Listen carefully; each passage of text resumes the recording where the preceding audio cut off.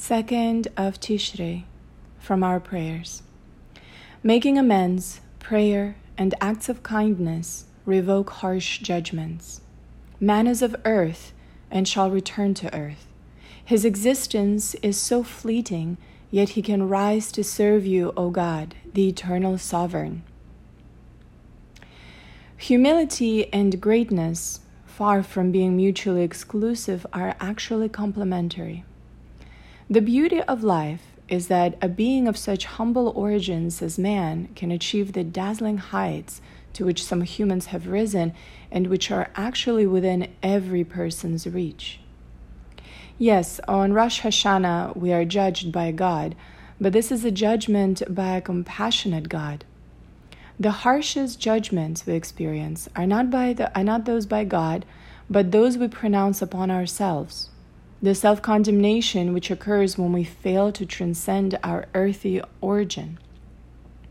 If we fail to actualize our potential, we are actually punishing ourselves.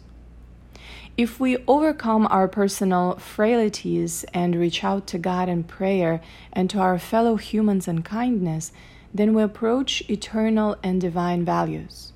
Thus, to be ideally human is to strive toward divinity, and such striving is well within our means. From the sages. Make someone into your teacher, acquire a friend, and judge all people favorably. These three seemingly disjointed statements are in fact closely related. Sometimes I may feel that I know all that there is to know about living, and that there is no one wise enough to give me guidance and counsel, nor that there is any gain in sharing my thoughts and feelings with another person. Not so, say the rabbis. If you do not have a teacher, make someone into your teacher. Also, sharing yourself with another person is so important that you must try to acquire a friend if you have none. If I find myself having difficulty in finding a teacher or getting a friend, perhaps I would be more successful in both if I began having a more kindly attitude toward all people.